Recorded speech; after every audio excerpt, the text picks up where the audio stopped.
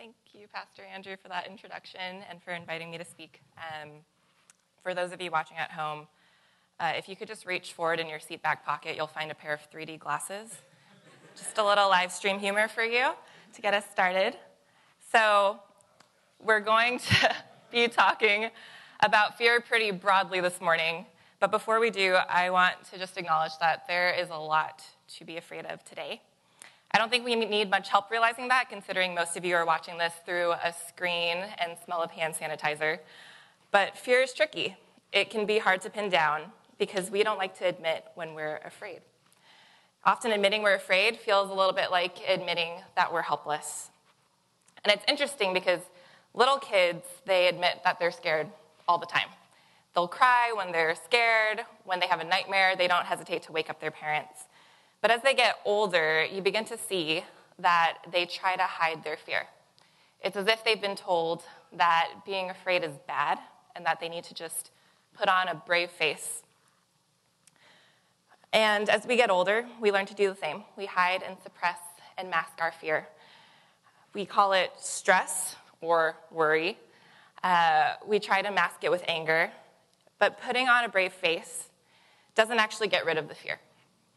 Unconfronted fear grows, and it takes control of our thinking and then our actions.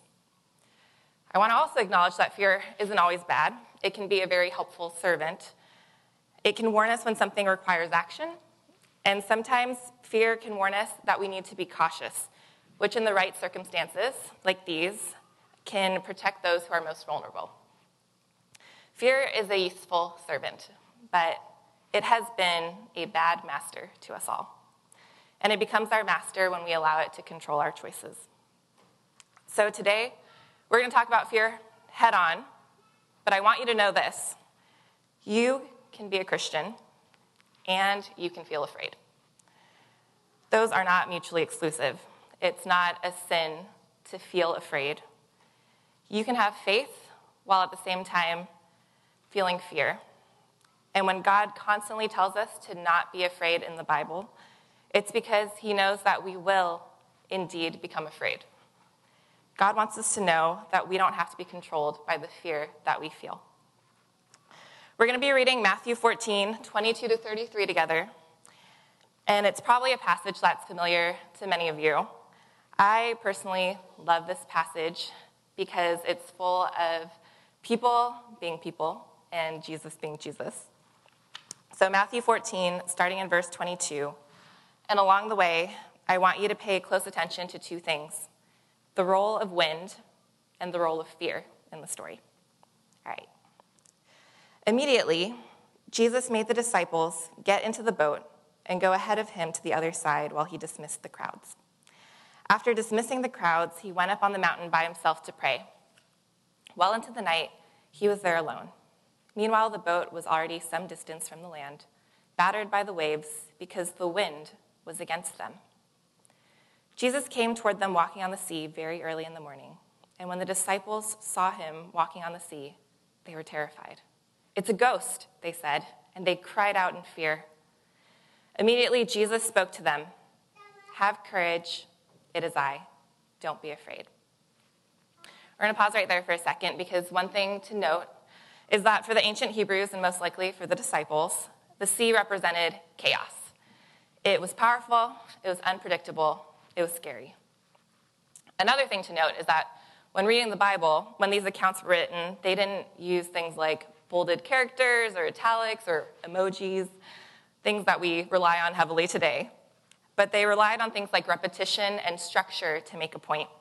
And structurally, this phrase that Jesus says to the disciples falls right in the middle of the passage in the original Greek. It means that we should pay attention to it. We should basically regard it as bolded, highlighted, lit with a neon sign. Okay, on with the story. "Lord, if it is you," Peter answered him, "command me to come to you on the water."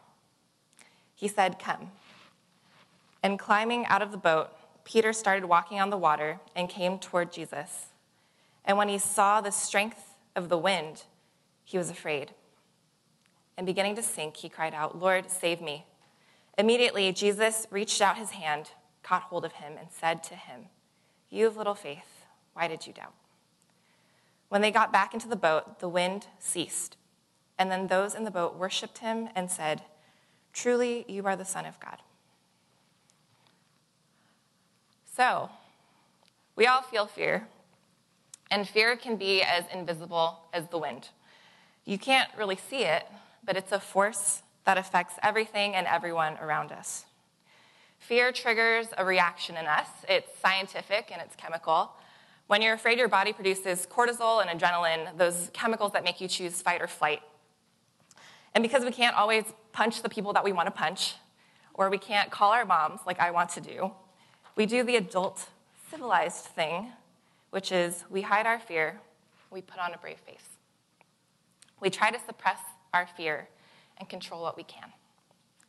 So today we're going to talk first about what fear looks like when it takes over, because being able to recognize fear and understand what it looks like and what it does will help us in the long run. We won't be caught off guard by the strength of the wind. And then we're going to go on and talk about what we can do when we feel afraid. So first, fear looks like hiding. There's a couple of ways we can think about hiding. Hiding can mean obscuring truth. We're all surprised every time a scandal comes to light, but really, we hide truth when there's something to lose, and that's something that we all feel. One version of this I feel particularly prone to is remaining silent when something ought to be said. We're often silent because we're worried about the consequences, which is really understandable in our world. We have seen that the price for mistakes can be costly. Relationships are broken over careless words. A few words, whether yours or someone else's, could potentially end your career or worse. I recently read about a woman who checked into a hospital to have her tonsils removed. And when she woke up, she had found that part of her foot had been amputated instead. And when investigators went to research how this malpractice had happened, they found that no less than 7 people that day involved in the surgery had wondered why the surgeon was working on her foot. And they said nothing.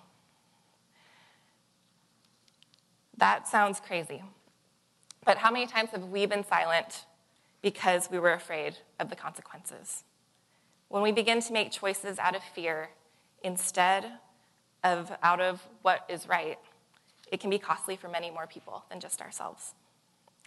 The second kind of hiding is turning away from what makes us feel nervous or uncomfortable, and that can also be costly. Most often, when we do this, we're just looking for comfort, safety, support, or familiarity, so we turn towards people who agree with us. We only listen to news sources that we find credible, and we avoid people who may disagree with us. Or simpler, we avoid talking about topics that might be controversial. And in doing so, we cut off meaningful relationships and perspectives from people who are unlike us. We begin to make decisions that benefit people who are just like us. More later on why that's dangerous. Secondly, fear looks like hoarding. We take more resources than we need, and we keep them for ourselves. My husband and I have a tradition every Monday night, before we stopped going to the gym, of going to the gym and then grabbing half of pizza from Sliver on our way home. And it's a really great feedback loop for those who've been trying to go to the gym consistently. If you promise yourself pizza for going to the gym, there's a 90% chance you'll actually go. So just a little bit of free life coaching right there. But anyways, so we buy half the pizza. And the thing with Sliver is that for every couple of slices, they'll throw in a few slivers of pizza as an extra. Call it a demonstration of God's abundance or undeserved grace, but there's more pizza than you ordered. So when we get home, we open up the box, and there's 4 slices and 2 slivers every time. And it seems pretty simple to divide, but I kid you not. Every time, I begin to do a complex mathematical equation of the size of the slice, the surface area of crust to actual pizza. I'm not a crust girl. And the density of the toppings. And while I'm calculating this, my husband will just go and grab the biggest slice because either he's less calculated or faster at calculating than I am. And then I resign myself to automatically claiming the next 2 largest slices for myself and feel a little bitter about it every Monday night. Even though I have more than enough, I can't help but want more for myself. We hoard a lot of things beyond food and supplies.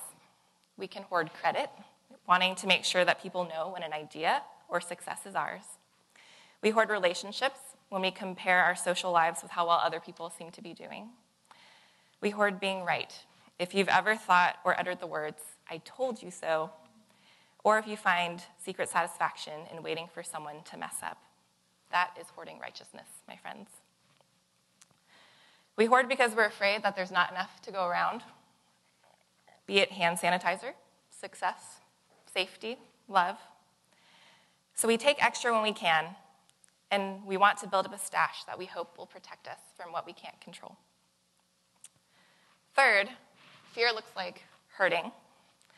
And you can argue that hiding and hoarding actually also fit in this category because hurting just means causing pain or damage to someone else. About 2 weeks ago, I was scrolling on my phone before bed, like we all know we shouldn't do, but still do it. And I came across this video of an older Chinese man in Bayview who had been out collecting cans when he was jumped and beaten while onlookers, including 2 security guards, watched. One even said, "I hate Asians," on the video. And when I watched that, I just started weeping. With the origins of the coronavirus being tied to China and hearing about different events of discrimination happening around the world, I had already been wary of the response. But this happened in our own backyards. I was angry on behalf of this man who didn't deserve what happened to him. And remember that anger can be an indicator that fear is present. I thought about how this man could have been my father, walking down the street one evening. And I was fearful for myself as an Asian, because while I've never been beaten, thankfully, I do know what it's like to have a stranger approach you and tell you they hate you just because of how you look. Hurting someone ultimately begins by creating an other in your mind. This is especially easy if you or someone you love has been hurt by someone else or a group of people. You start off by drawing a line between you and them. You start thinking, we're different. I would never do what they did. I would never be so foolish to believe what they believe. And then once you've distanced yourself enough, you begin to think, they are the problem. If we could just get rid of them, if we could take away their power, if we could just silence their words, then things would be better. I feel the divisions of our world today at my core. On many sides of the equation, I seem to be on the historically disadvantaged side. I'm an ethnic minority, a woman, an immigrant, a Christian. For each of those, I can identify a group of people who has made me feel less than in some way, shape, or form. I can identify people who have hurt the people that I love because they fell in one of those categories. But I also often forget that I am on the advantage side of the equation as well. Educated, employed, upper middle class, able-bodied, heterosexual, right-handed, a Christian. How many times have I or someone else in those categories that give me privilege hurt or dismissed someone on the other side? A lot of people have studied the Holocaust and how so many people could be complicit in such evil. And they've traced it back to the way that people viewed each other. You see, the Nazi propaganda was designed to change people's thinking from relating to each other as an I and a you to human beings who are equal in value but capable of holding different opinions and values, to I and it, a human being and an object to be disposed of. The Nazis were capable of such violence because their capacity for empathy disappeared. They did not see their victims as fellow humans. And sometimes I think we also forget to see the humans on the other side of the issue. That's the crazy thing. What will prevent us from doing the things that we hate the most is being able to admit that we share things in common with the people we dislike the most. And I'm not naive. I know that most of the time, the people who most need to admit that they're wrong are the ones who will be the last to do so. But we fool ourselves if we think that we are not capable of such violence when put in the right circumstances. Hiding, hoarding, hurting. That's what fear looks like when it's in control. And we see it everywhere in our world today. I see it in myself. Do you? Thankfully, we see in the passage that Jesus does not abandon the disciples to their fear. He walks towards them, even as they shout at him that he's a ghost and are terrified. And remember that highlighted, bolded, underlined, neon sign phrase I told you to look at that Jesus says? Have courage, it is I, don't be afraid. In some versions, it is I is translated as I am, which is the Greek rendering of the same name God uses for himself in the Old Testament when Moses asks him for some backup. So, a little refresher, Moses is tasked with speaking out against the injustice of Egypt, and fearful guy that he is, he asks God, who will I say has sent me? And God responds, I will be with you. I am. Tell them I am has sent you. I am. The same God who had parted the seas in Moses' day was with the disciples that night on the water.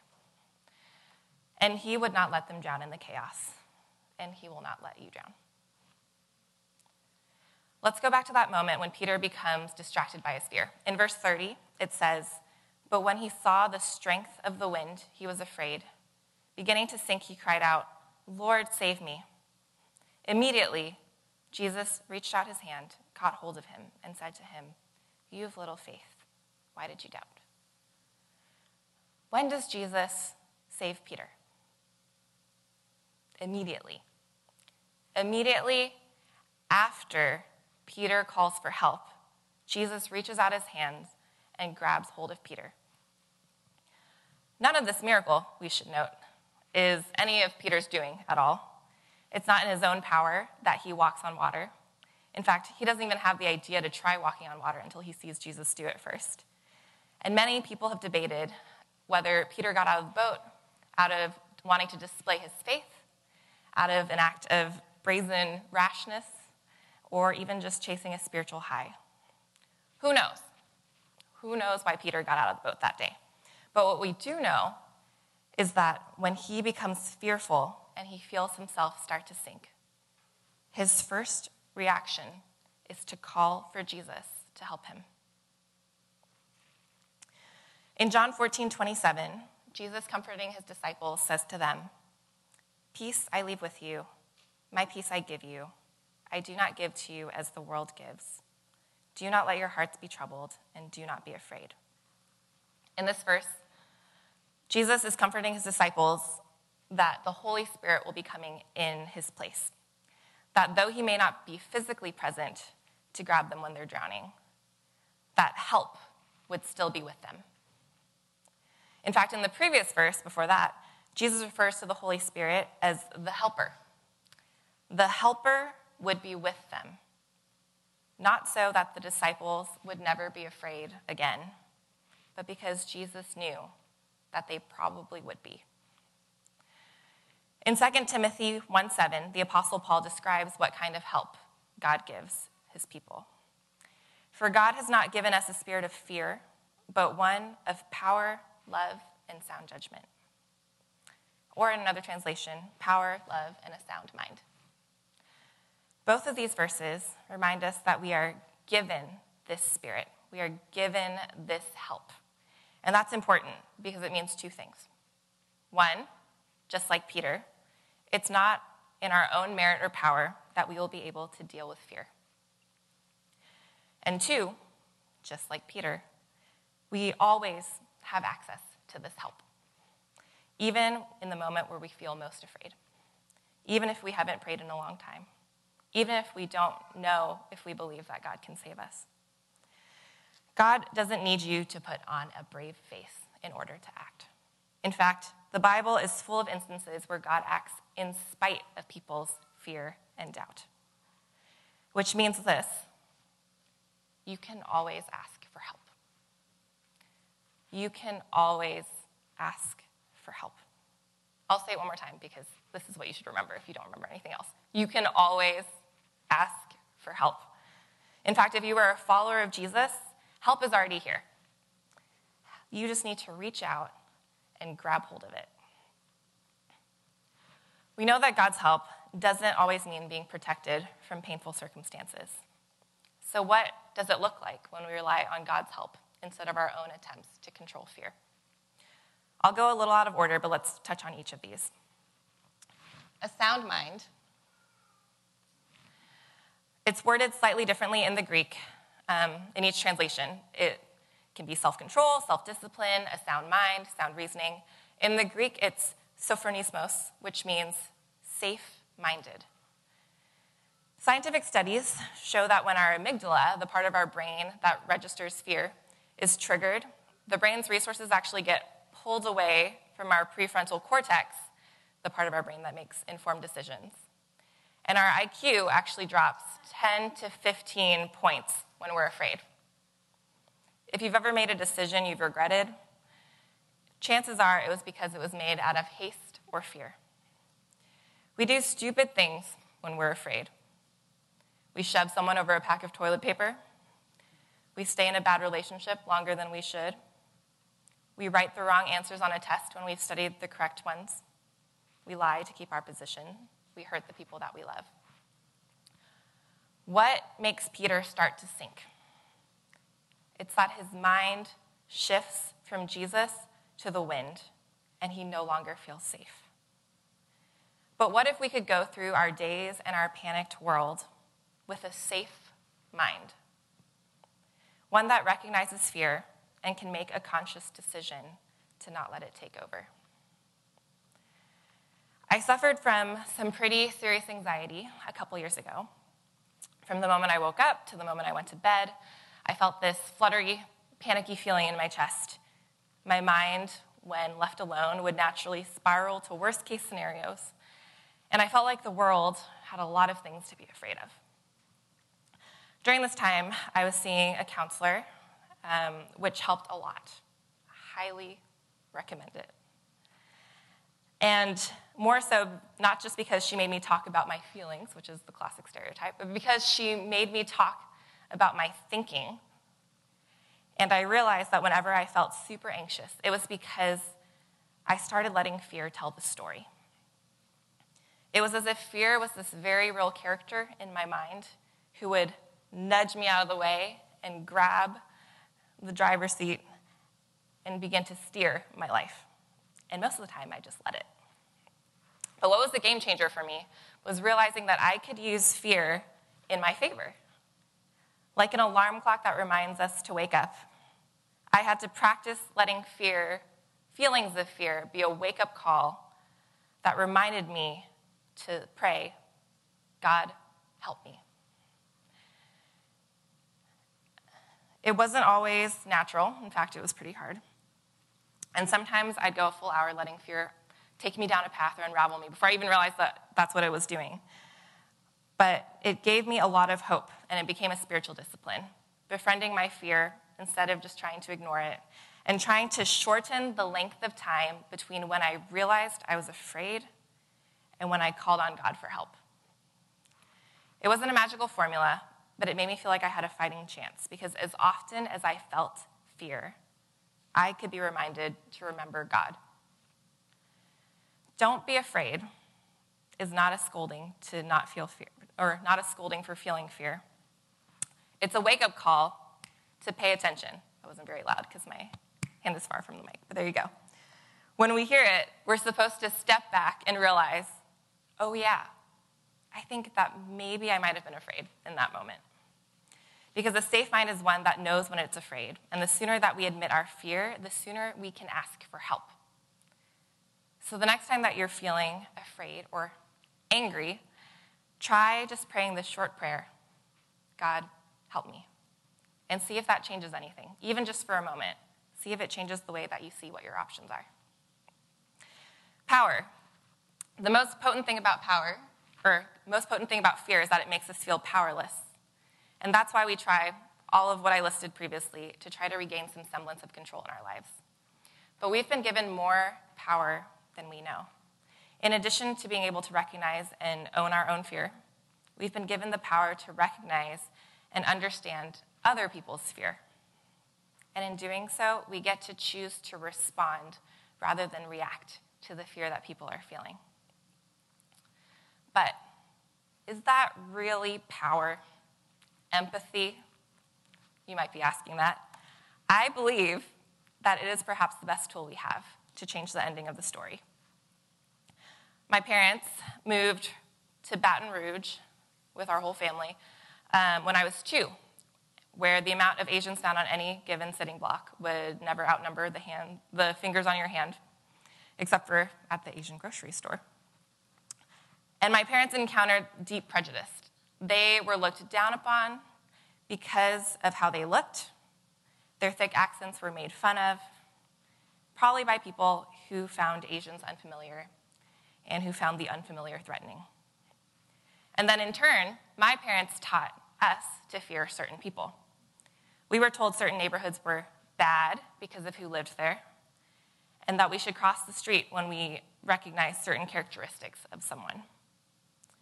In their fear, they learned to recognize threats based on the color of someone's skin or the way that they talked. Sound familiar? Fear will only breed more fear because it's viral. It's contagious. When you're afraid, you tend to do things that make other people afraid. When someone shoots up your neighborhood, you shoot up theirs. When someone disrespects you, you start attacking their character. When you hoard toilet paper, someone else hoards toilet paper. Pain, fear, and hatred will only give birth to more pain, fear, and hatred. Yet we continue to play into the story.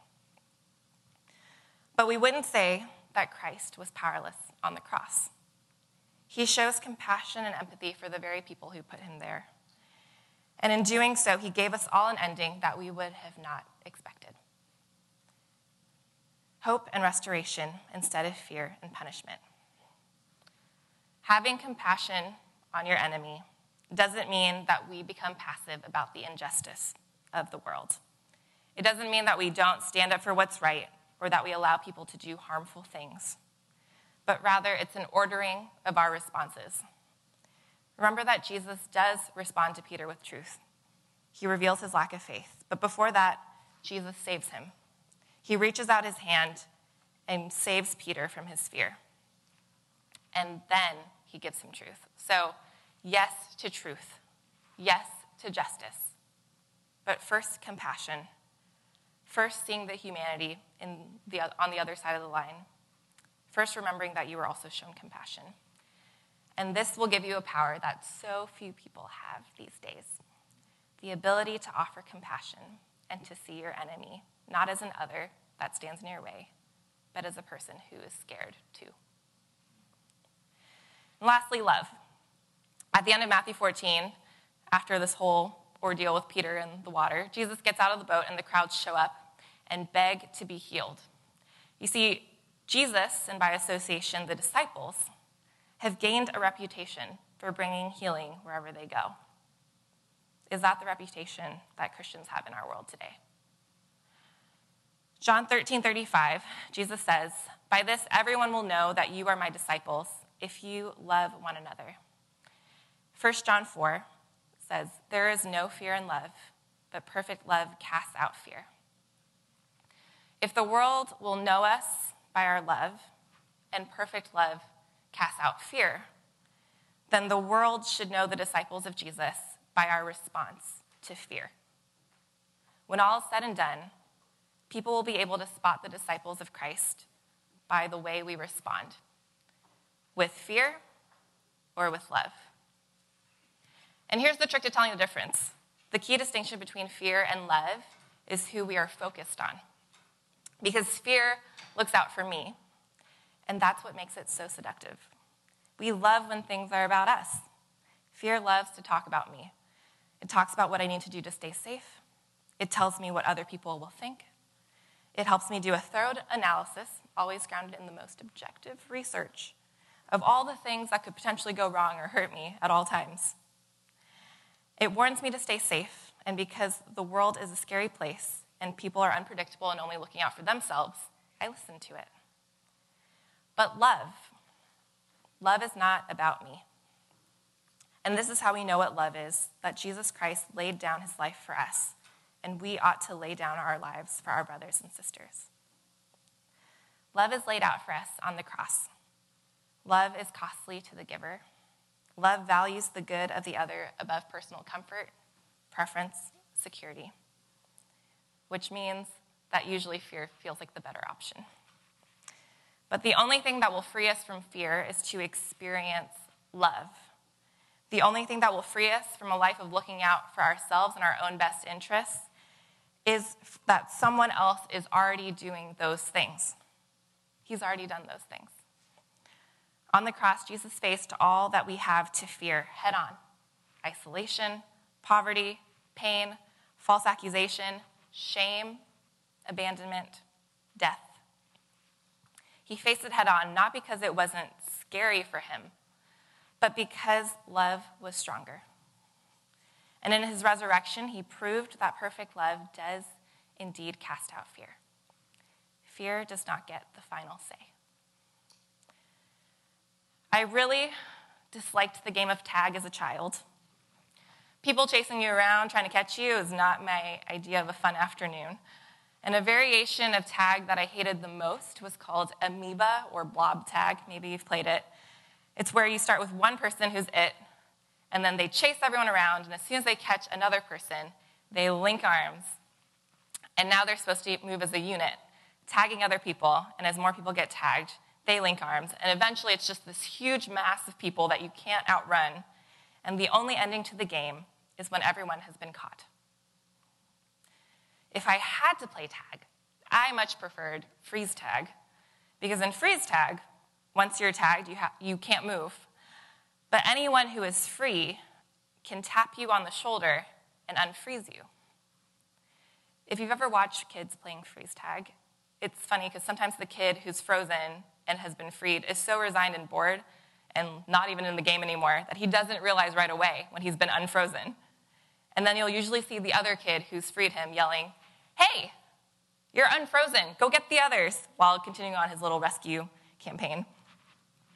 And fear, to me, feels like amoeba tag, where as it catches one person, it begins to snowball. Fear begets fear, which begets more fear. And then soon we're all trying to trap each other or outrun each other or just plain survive.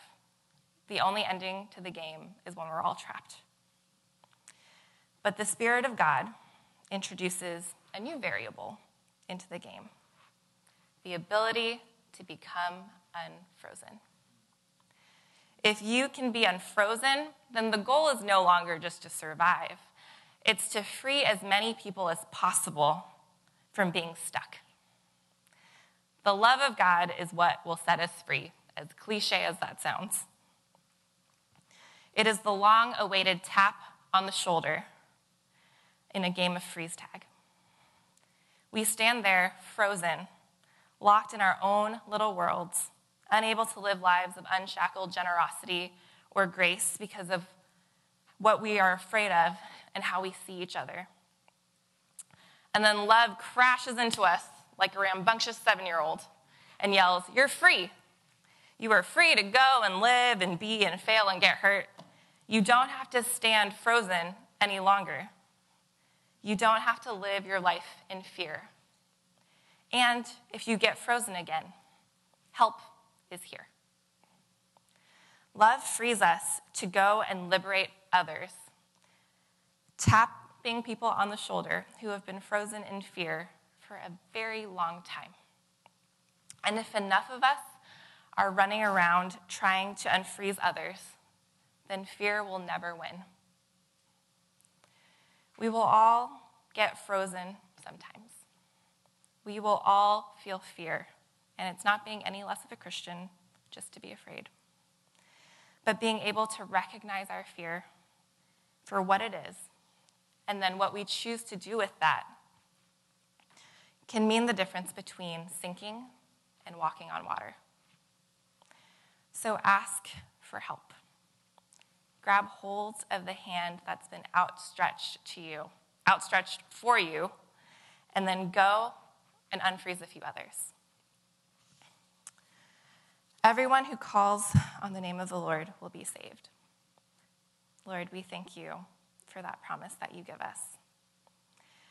That is true not just in the moment of our salvation, but in every moment, every hour. Everyone who calls on the name of the Lord will be saved. We thank you that the truth is simple, yet so profound, that when we ask for help, you respond so quickly, immediately, and you give us a new way to see the world and interact with the people around us. May we be defined by your love more than our fears.